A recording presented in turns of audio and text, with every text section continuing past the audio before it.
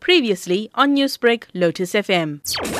3 of the victims tested positive for Nipah in the past few days, and doctors said results from the remaining samples will be known soon. The outbreak clearly worried Kerala lawmaker KV Thomas. There is no vaccine for Nipah. The news that there is no effective way of treating it, no effective medicine, is something has to be looked very seriously. And in a modern world of better medicines, better technology of finding out the viruses, the cause for the fever and how this can be properly treated is something the government of India as well as the state government has to handle very urgently. Among those dead in Kerala's Kozhikode district was a nurse who was treating infected people. Virologist Arun Diwan offered some tips to fight the virus transmitted by fruit bats. The concerns are because of human-to-human transmission, so we have to be taking the usual viral precautions in which one is taking care of the people who are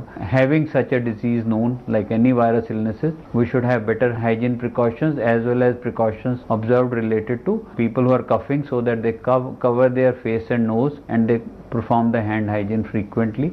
Emergency response team leader Ravi Kumar was in Kozhikode, where experts sounded a health alert in a bid to try and contain the outbreak within the district. This all happened in the span of a few days. The health system has earlier proved that in case of emerging disease, the system in Kerala has responded very fast in previous instances. We hope that in this case we will be able to maintain or attain that containment, one thing. Second, we will be able to reduce the number of further people who are getting affected. We also hope to reduce spread of the infection by increasing our standards of hospital infection control and providing utmost technical support and medical support to those who need it in time. Symptoms of the infection include headache, drowsiness and disorientation. These can lead to coma. Former Indian Medical Association President K.K. Agarwal had other worries. This encephalitis, which is like a Japanese encephalitis, can also cause human-to-human transmission. 2001, there was large number of cases in Siliguri, which is in West Bengal, and from Bangladesh can cross the border and come to West Bengal. But going to Kozhikode, going to Kerala, it's a matter of concern. For Newsbreak,